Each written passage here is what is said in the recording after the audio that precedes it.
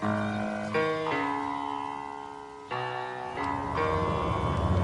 the right club. Be the right club today. Yes! Johnny, that's better than most. How about in? That is better than most. Better than most!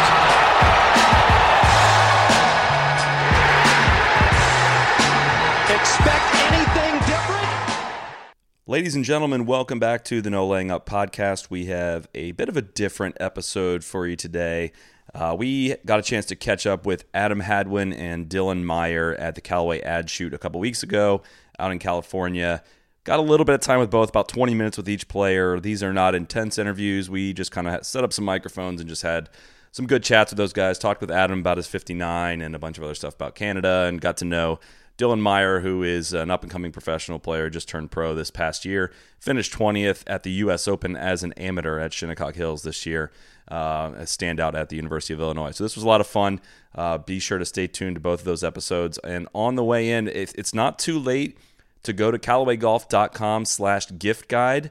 They've got a ton of good stuff on here. I was surprised. First of all, whoever designed this thing, we need to Callaway needs to just pay us in web services, because this thing is beautiful.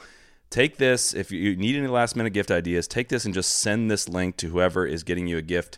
Rogue drivers are now $3.99 on there. They got vintage head covers for $25. They got all these backpacks. CallawayGolf.com/gift guide. It is not too late, but get on it now as the holidays are coming up soon. On a programming note, this was our last full podcast of the year. We're going to have a couple highlight/clip shows that will be coming out over the Christmas break, and then we're going to roll right into the new year, pick up where we left off. Thanks to everyone for tuning into this one and for tuning in all year, and we'll do kind of more of a year-end wrap-up on those final couple podcasts the rest of the way. So thanks to Dylan and Adam for the time, and up first is Mr. Adam Hadwin. What about before you married fairly recently, right? Yeah, a couple years ago. So what before that? I mean, you've been on tour for quite a while now. This will be my fifth year. So as a single guy on tour, and I don't mean that in going out and chasing women way, but as a single guy traveling alone, what was that? Steer it around here. No, I'm serious. What?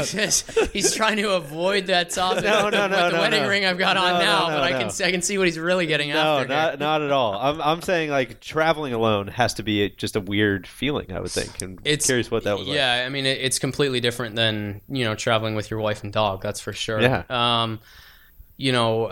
I came through the Canadian tour and the Web.com tour. You spent a lot of time with roommates and stuff like that on those tours. So you always had somebody to go dinner with. You usually had a group of guys that you travel with, because nobody travels with families out there.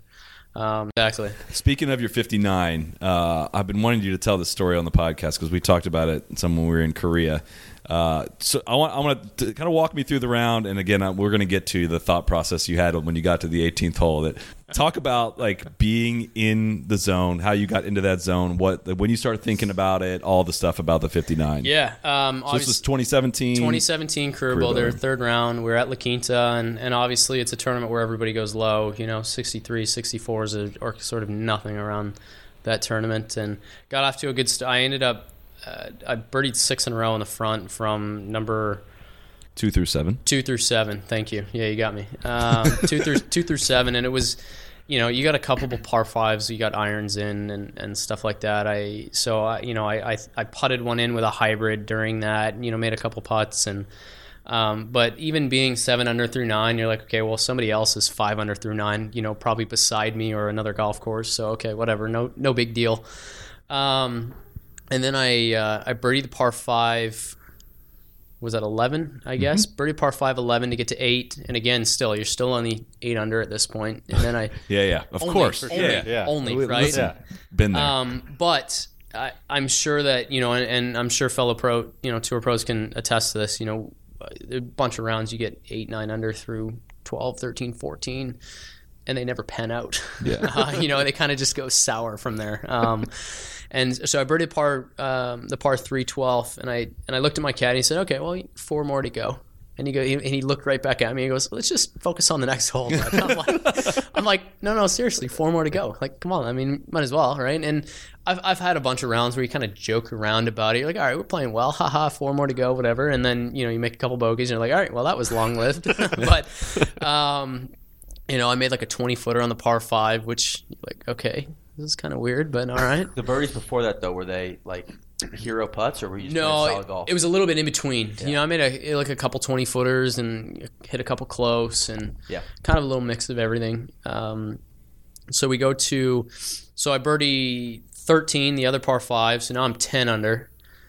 The next hole is actually a good par 4. 14 is a good par 4, looking to one of their more challenging holes, and I hit 600 like 25 feet, 30 feet or something, and that one goes in. I'm like, okay, this is getting a little weird now. Like those putt, like I said, you get to 8 under or something, and then you hit a couple to 20, 30 feet, you miss, and the round kind of fizzles out. Well, those ones go in. I'm like, okay. And this is par 72. Par 72, so I've got to do some work still. Yeah. So and after every hole and after every birdie, I kind of just nudge my caddy a little bit. All right, 3 more, 2 more. And at this point, I think after I make those 2 birdies, he's kind of thinking like, this is getting a little strange, but yeah, 2 more. Good par 3 in the next 15. Hit a good shot to like 12, 15 feet behind the hole, and it was like a slider left to right. And I can remember standing over the putt, obviously knowing that I was 10 under, knowing that I had 4 holes left, and I'm like, do not 3-putt this. This is the point in the round where in previous times when you've played well, you would get too aggressive and you would 3-putt and you would ruin your round. Do not 3. Like, I don't even care if you make it, just don't 3-putt it. Get the speed right. And, I think that kind of narrowed in the focus, like just get the speed right. And I did, and it went in. So we got to... I'm going to start telling myself not to 3-putt. Auto 3-putt. I 4-putt usually. Well, so here's the difference, though, right? I'm telling myself not to 3-putt, and then before I hit the putt, I'm telling myself good speed. Right? Yeah. So you got to refocus that energy in. Sure. So it's okay before, but you got to find something else. You got to go positive just before you hit. I kind of think maybe you might be a better putter than us, too. That might help. I actually, one of my best shots today was on 16. I hit it in like 10, 12 feet. And the first hole, the cameras show up, of course, too, right? So you could feel them coming. Of course. So I got like 12 feet to get to 13 under. I just missed, hit a good putt, didn't break something, whatever. So you didn't 3-putt? I didn't 3-putt. Exactly. Tapped in. Okay, so we got a 17. And comfy par. So I need 1 more birdie in the last 2 holes. And I'm going to probably have mid-irons into both of them. Ended up hitting a great shot into 17. Probably pushed it a little bit. Playing a little bit further left of the right pin, but hit it to like 7 feet. And it was probably the most nervous I'd been all day, because 7 feet is the length where you should make it, but it's just long enough where if you don't hit a perfect putt, it's not going in. And of course the read was like left edge. So for a right-hander, you easily just nudge that a little, hit it a little bit too hard, all that stuff. So it shakily went in to get to 13. And so, yeah, and I mean, now I'm here standing on 18T with at 13 under. And it's crazy because you go from a mindset of, okay, I got 4 more, 3 more, 2 more. Now I hit it. And instead of thinking, well, let's just get 1 more, I'm thinking, don't screw up. Yeah. No one's ever shot 14 under in a PGA Tour. Do you know that? Are you thinking that? No, I wasn't thinking that. Well, it's so funny, right? Because you're on the, like I said, back on 12, I'm like, okay, well, we got 4 more. And then we got 3 more. And then I hit it. And no longer was I was like, it's like I was content with par at this point now, right? It's like, okay, I've got this number. I don't need to go lower than this. I mean, I've already got it. Let's just protect it. So, it's an iron off the tee anyway, which helps. So I hit it down the middle. It was not me, if you replay the broadcast, that dropped the F-bomb on live TV. It was not me. People said it was me. I swear on my life, it was not me. I would never drop the F-bomb hitting the middle of the fairway, especially when I'm 13 under at this point. So I've got 8 iron into the green, maybe a little bit juiced up or something, kind of hit a little bit long. It stops just before the bunker, which makes the green side shot way easier. Chipped it to 3 feet. And here I am sitting at 3 feet. So it was either Colt's amateur partner or my amateur partner, cans like a 58-footer from the front of the green. Colt, who hadn't made a putt all day, makes like a 30-footer for birdie. And here I am sitting at 3 feet for 59 thinking like this hole has just shrunk to like nothing after watching these long putts go in.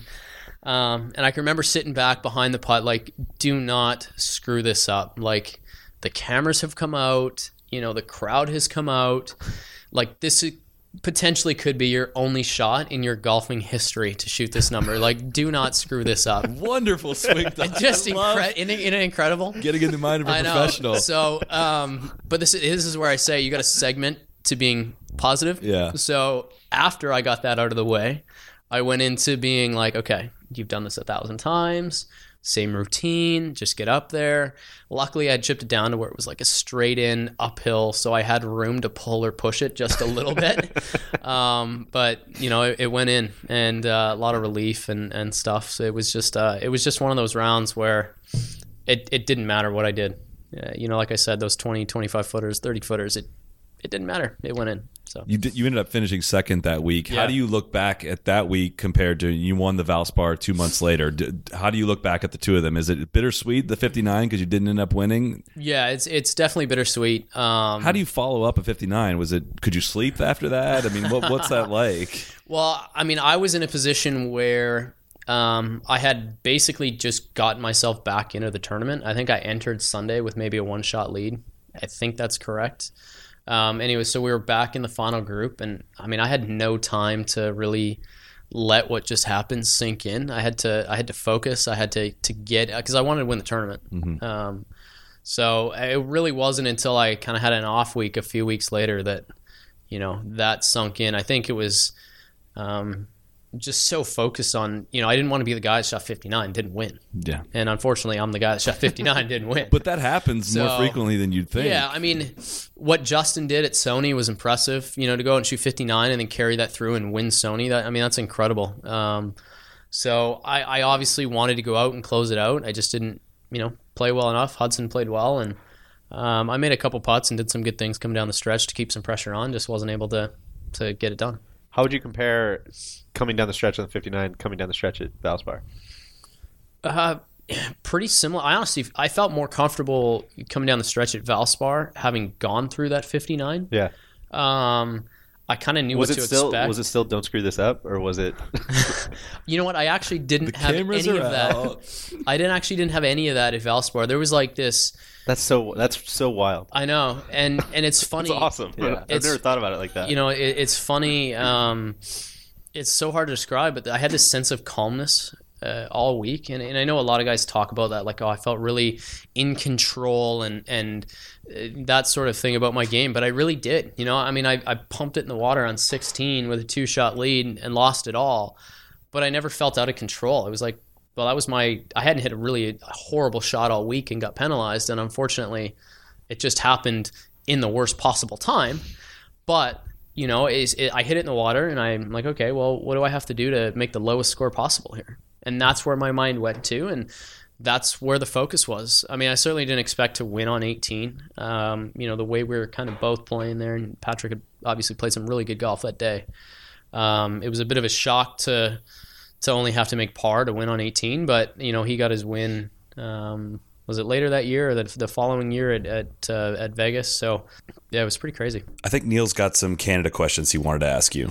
Well, Adam and I were talking earlier. I lived outside Toronto for 2 years, and you're Canadian. Yes. From?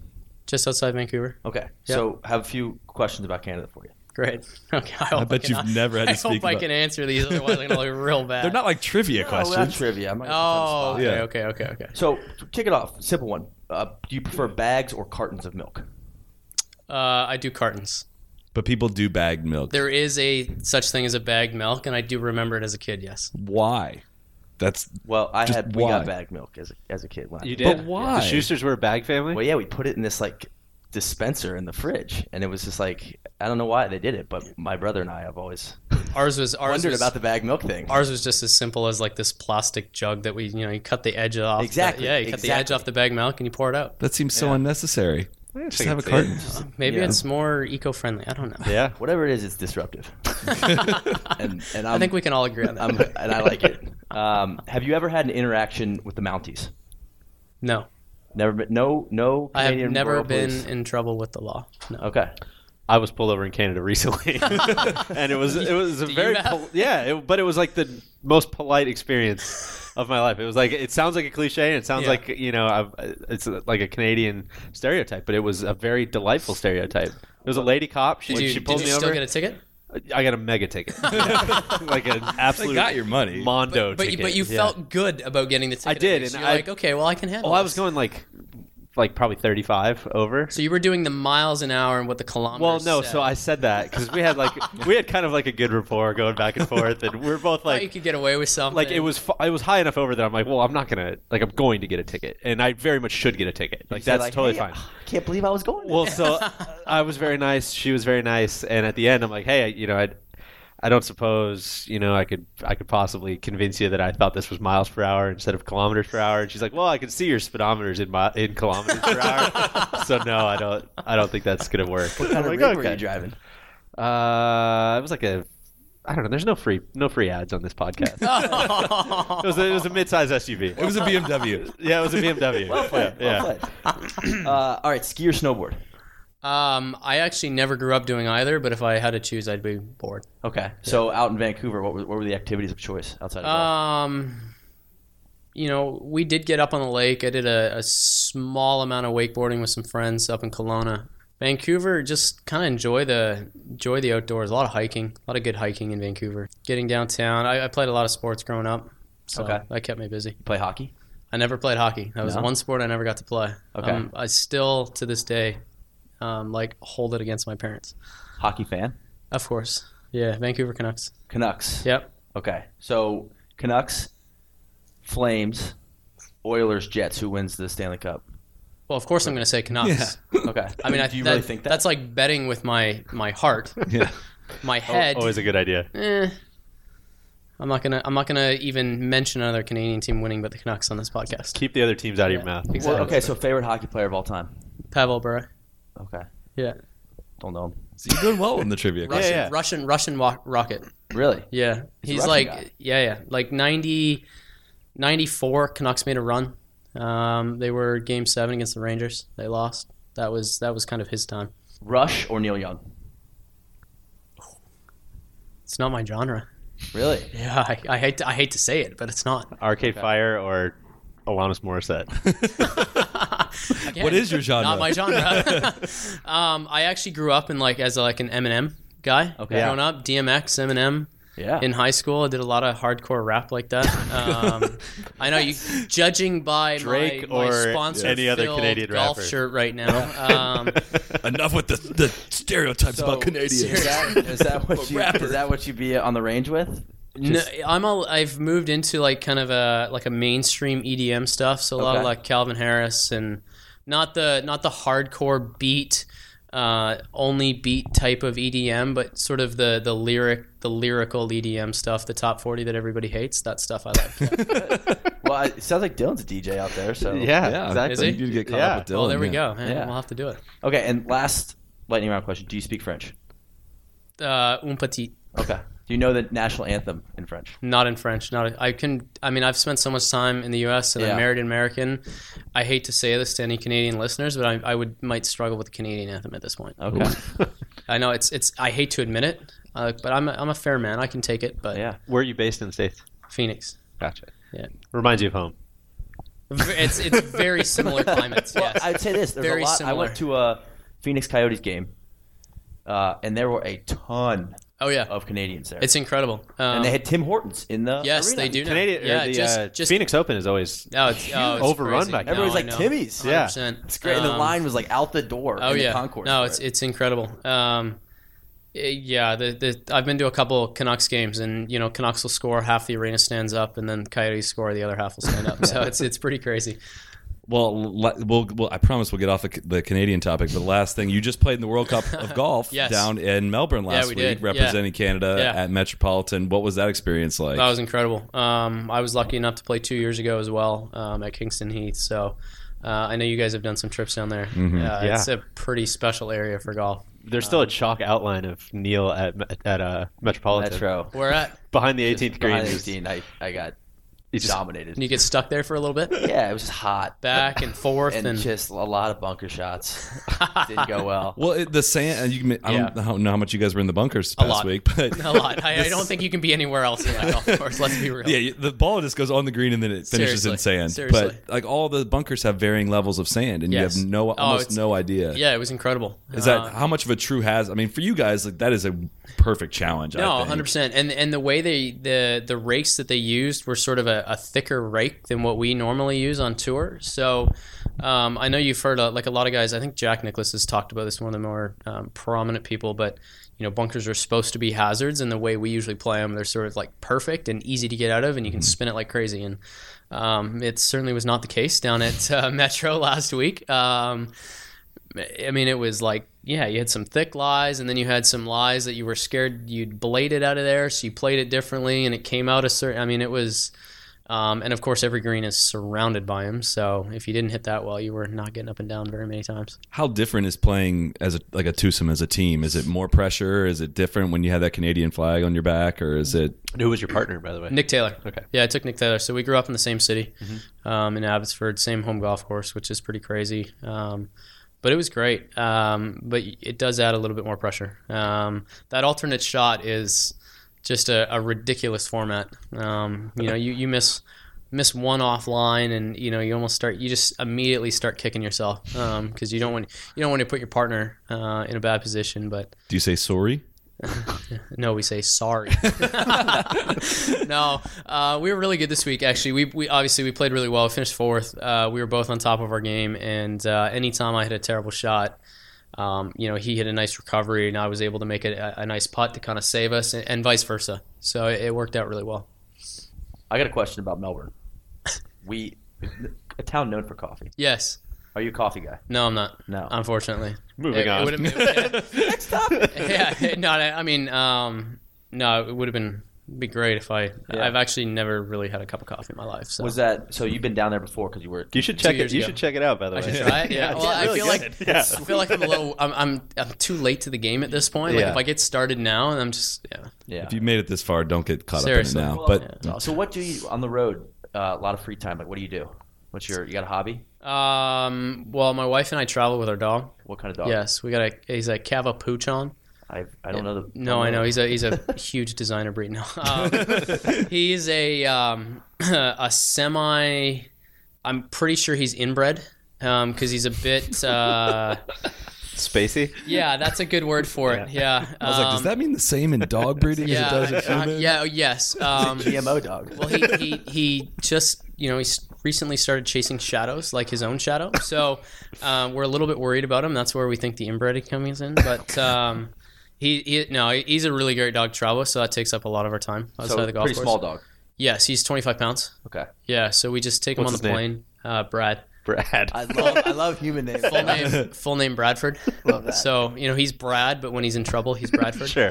But he's great. So we just try and keep it as similar to home as possible. All right, well we're gonna head out and shoot some video stuff with you. I think if you got the time, and thanks for joining us. Sorry it was a short one, but we're glad we squeezed you in, and best of luck next year. My pleasure. Thanks, guys. All right, now welcoming in Dylan Meyer, aka DJ D-Funk.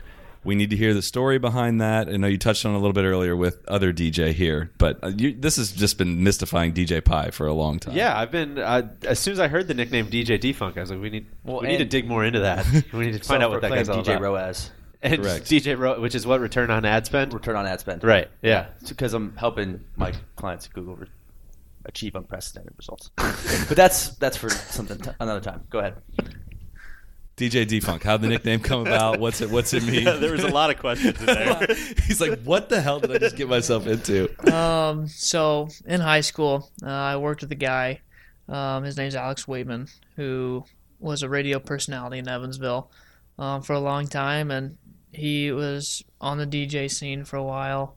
So a couple under 21 nightclubs opened up, and I started going with him to a few of them, and one thing led to another. I started really enjoying music and loving music, and I just started doing it there. And then me and him have remained best friends for a long time. And he gave me the name, the stage name, however you want to call it, and it just stuck. So everyone either calls me DJ or Funk or whatever they want to call me, really. Any kind of mixture of those. So what would you say your style is?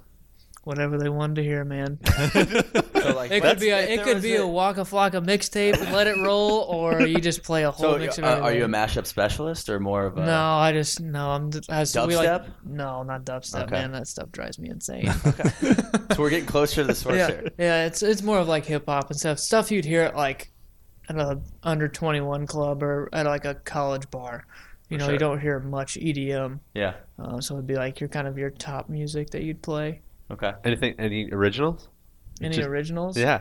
There's a few mashups that Alex has made and then I've played through the time, and they've gotten some pretty good. Well, we're talking maybe we're always looking to diversify Pro Trad Holdings. Maybe we start a record label. We could possibly talk to you. We'd love to do a limited release. We'll run that through your team. But we'll take it offline. Yeah, we'll take it offline. I think a record deal could be. What do you think of our audio setup here with mics shaking? How do you feel about the don't touch that mic. That mic could fall over at any moment.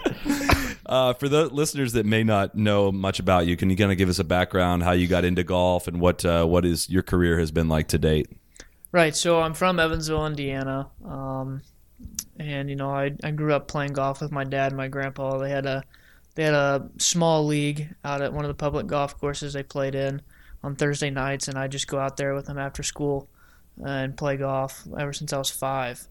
So it really started to pick up whenever I got to be 10 years old. I started to kind of realize that baseball is not my thing, and golf was a little bit better than the other sports. And I got my first scholarship offer my freshman year of high school, and that's kind of when it really just sealed the deal. And I said, this is what I have to do. I mean, I got my scholarship offer to a D1 program, so I'm going to go ahead and kind of venture down this road. And, I chose Illinois to go there eventually, and, I had a pretty good career there under Coach Small, and, learned how to be a professional then, so it made it a little bit easier of a transition now. And, after playing 8 or 9 events on the PGA Tour, it's been nice to see how that learning experience was able to be carried over to today, and how I've played well in some events. What's that transition been like? I mean, what kind of status do you have? How are you getting into events? What's your kind of plan for the next year and everything going forward? So this past summer, what I've been doing is going off of exemptions. I've hopefully done a couple Monday qualifiers, but I didn't qualify. So just basically off of the exemptions I've played in. The travel has been one of the things that's been a little different. That's one thing you weren't prepared for. I mean, college, you get a small sample of what it's like, but you get 2 or 3 days back in campus, fly out again. But this is just week to week to week to week. It's really it's a 7-day work week. I mean, a lot of people don't realize that. But I've just been embracing it. Seeing all different types of places, different golf courses, and meeting new people. So this whole journey's been great. Question. So when you were a freshman, you got a scholarship. Mm-hmm. Was that to Illinois? No.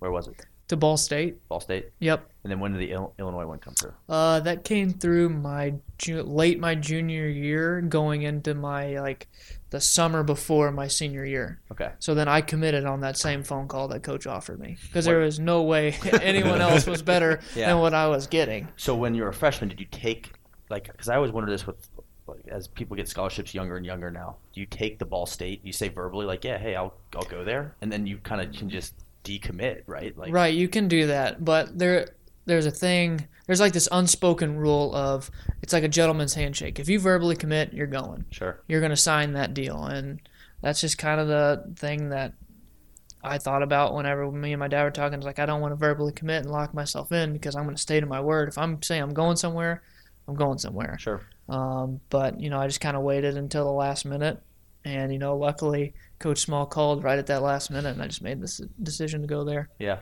And then now, so you're a lot of travel. Are you operating out of Evansville? Evansville. Excuse me. Evanston. You're talking about the different vibe. other. Yeah. You're talking about the sister school. God, his Illinois. eyebrows just got raised. Neil regrets the air. I'm talking about Chicago's we Big can Ten edit that. school. We can edit that. I'm out. taking No, a little don't bit edit up that there. out. We need to keep that. You need to own up to your mistakes here. Accountability. It's the year of Barrel accountability. fire. Be that as it may. Do you find it hard to get to and from? Like, do you fly to Chicago, then out? Like, is that add a lot to the travel? Do you think? So it's only like an hour flight to Chicago, hour flight to Atlanta. So it's not too bad. Yeah. I mean, the flights are great. You can get out at like 6 or 7 o'clock in the morning. Okay. Just not airport's 5 minutes from my house. The TSA takes 2 minutes, if that, because it's a small airport. So it's really not a bad deal. Because then whenever I come back, I can just fly into home and be home in 5 minutes. So for me, it's been great. And then like majority of the tournaments in the Midwest, I can drive to. Like Indianapolis is 2.5 hours, St. Louis is 2.5 hours, Nashville is 2.5, Chicago's 6. So it's not like I'm way out of proportion with the schedule. Are you a Sky Miles guy? I am. Yeah. I am. Medallion status? Medallion status. That's delightful. Well, that makes life easy. Yeah. Yeah. What we're going to talk a little bit about the U.S. Open this past year, but I want to know, you played in several professional events as an amateur. I want to know about like the first time you teed it up in a pro event as an amateur. What did you expect going into it? Did you know where your game stood in relation to the professionals? Was that a big question mark for you, and what were the nerves like? I didn't know where I stood against professionals because I obviously haven't played against professionals. So it was good to get a test because I played the John Deere Classic. I was playing okay. I wasn't playing great, so I was up to the challenge of seeing if I could compete at a high level with not having my A game going into the event, and if I could rise to the occasion. And I did, and I fell short by a couple shots, but it showed that because I played pretty awful. I played pretty bad for the way I like to play, and it showed I think I missed a couple, like 2 or 3 shots, and if I felt like I played really bad and I missed the cut by only 2 or 3, that I could play this game for a living. So it gave me confidence moving on, and once I played in that, I was able to, like I said, gain the confidence to play well in my season in college, knowing that I could fit in at any point in time on the PGA Tour, web.com, against the best in the world. Was there debate about that? Because I mean, you had a stud college career, obviously, but was there debate on whether you wanted to go pro or no? What was that? I needed to stay 4 years. Yeah. Just being under Coach Small and the idea of leaving early just doesn't make sense. Yeah. He's been around the block so many times. He understands how to play. He still plays professionally. And, just to learn from him for 4 years and being with him every day and being with the team, that camaraderie, to everyone making you better. Because I had my teammate Nick Hardy with me for 4 years. And, I'd never want to get beat by him. And so we always just kept pushing each other. And if I would have left, I wouldn't have had anyone challenging me to get better. And now that we've both graduated, we're both in the same position of starting out. Now we want to keep one-upping each other still, and it's a great friendship that we have because when we get on the course we're butting heads, but when we're off the course we're best friends. What is it, when you go out for your first few professional tournaments? What is your game like? From what I understand, you're not a prototypical bomber style. Are you intimidated at all by how far guys hit on the tour? You don't even pay any attention to it at all? What's that transition been like? I played with Cameron Champ in college. I mean, guys in college hit the ball. Yeah, far. that's very true. Well, it's just a matter of can they get it in the hole, and some of them just can't. Their short games kind of lack, and that's where I made my jump, is because I made my short game my insurance policy and made it my strength, because I don't hit it very far off the tee. So I don't really look at those guys and be intimidated by how far they hit it, because I know I can hit my 2 hybrid better than they can hit a 7-iron. So that's just the way I look at it. You proved that today against DJ. That's true. So I just have a bunch of confidence in myself, and for me to be out there and to stay in my own bubble is the best way for me to be successful. What's it like, in the tour truck when you're trying to get like 2 hybrids bent the way you want them, and the tour guy's like, I don't know, I've never done a 2 hybrid for somebody. What's that like? So I haven't changed my hybrids since my sophomore year of college. So I have the same ones. They're my faithful. I love them to death. Can't hit anything better.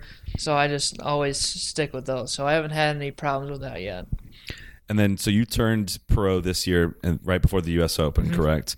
And you finished 20th. What was that week like? I mean, was that were you kind of like, oh, this is going to be easy? The rest, if I got 20th at the U.S. Open, the rest of this is going to be easy. No, after playing the U.S. Open, I was mentally drained, and going into the Travelers that entire week, I was like, man, this is what professional golf is after playing a major. It's like, this is going to be hard. It's going to be really hard if I'm playing 3 or 4 weeks in a row.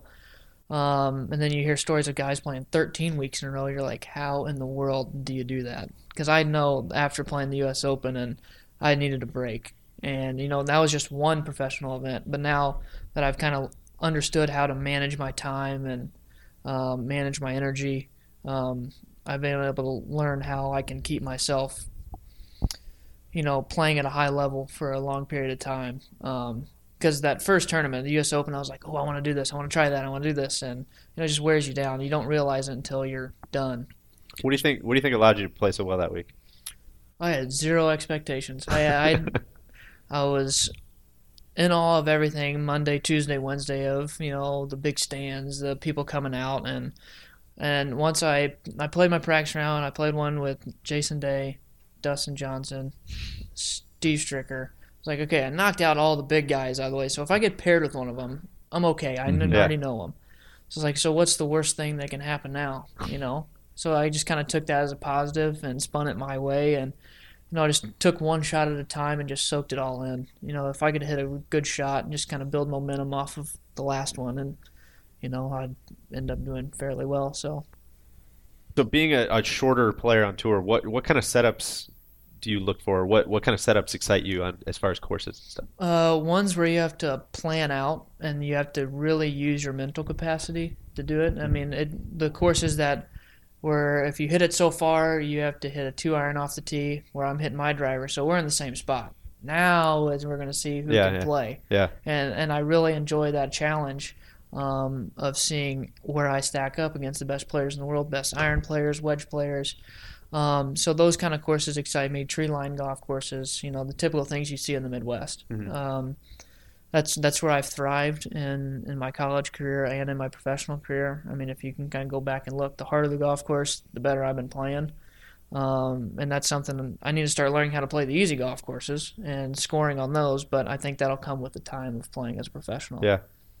You hear a lot of stories about, guys that play for a long time professionally that don't hit the ball far, then they end up start chasing distance. How disciplined are you, would you say, and not getting caught up with how far you hit it and not being tempted to try to change anything for more distance? Because anytime I've tried to change for more distance, I've sacrificed accuracy. And if I don't have accuracy, I'm not going to play very well because I don't hit it far enough. My swing speed's not fast enough to get it through rough. And, that's just one thing I have to keep learning. Is I've been successful by sticking to my game plan and how I play. And if I can hit it in the fairway, get it on the green, just keep giving myself chances. And that's what I've been doing, like in Sanderson and even in Vegas. I mean, I just gave myself a lot of chances to, make some birdies, and I had some pretty good rounds going in.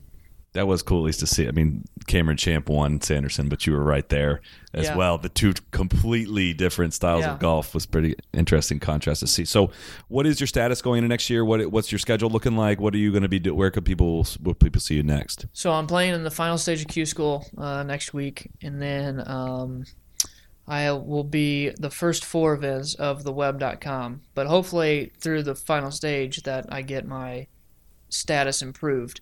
So, basically web.com next year, and I'm playing in the Valspar. I got an exemption into that from winning the college tournament down in Augusta. Should be a good course for you, right? Yeah, I played it. I played in it. Yeah, I played in it last year because I won the tournament junior year. So that's a good course for you.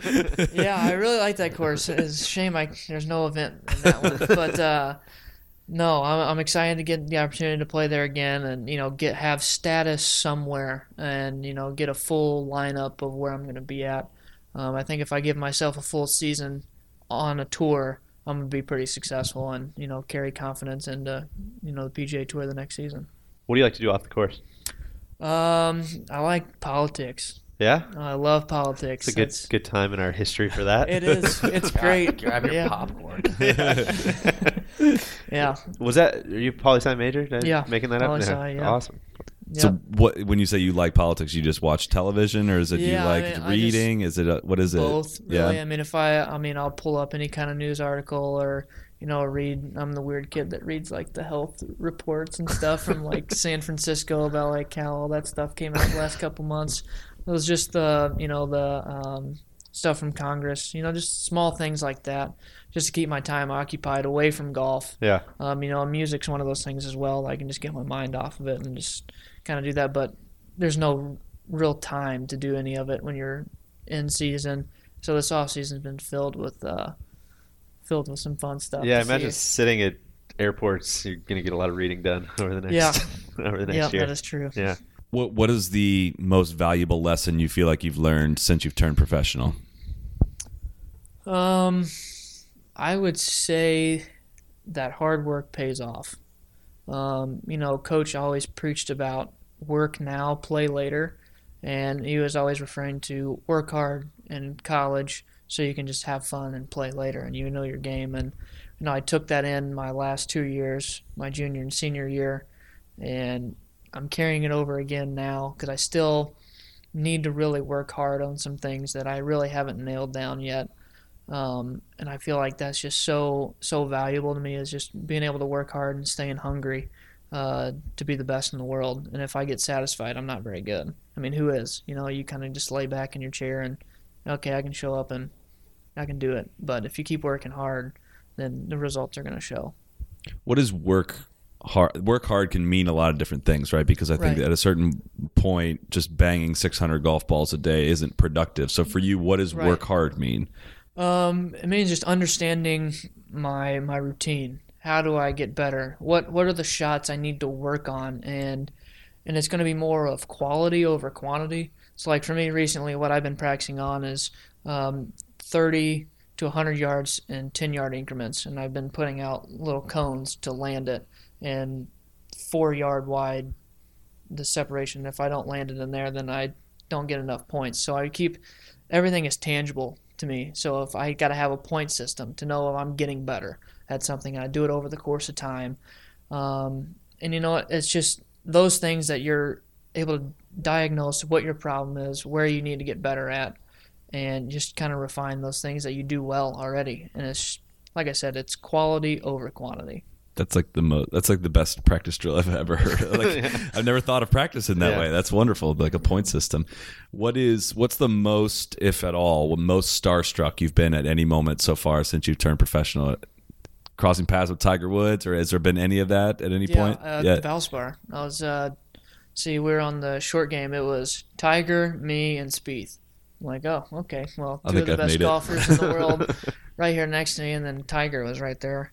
That was the one time I was like, you've got to be kidding me. That's Tiger Woods. Like, he's real. Like, I've never seen him in person, but he's right there.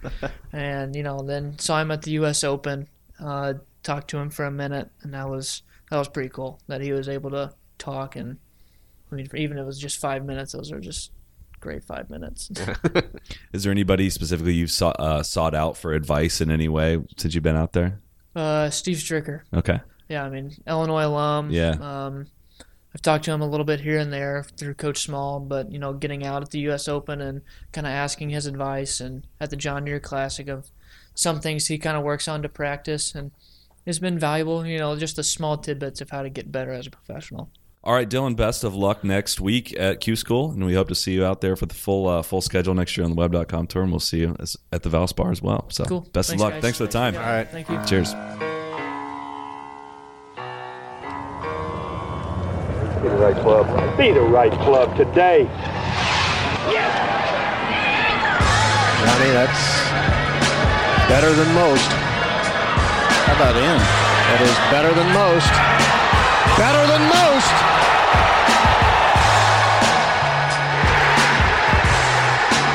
Expect anything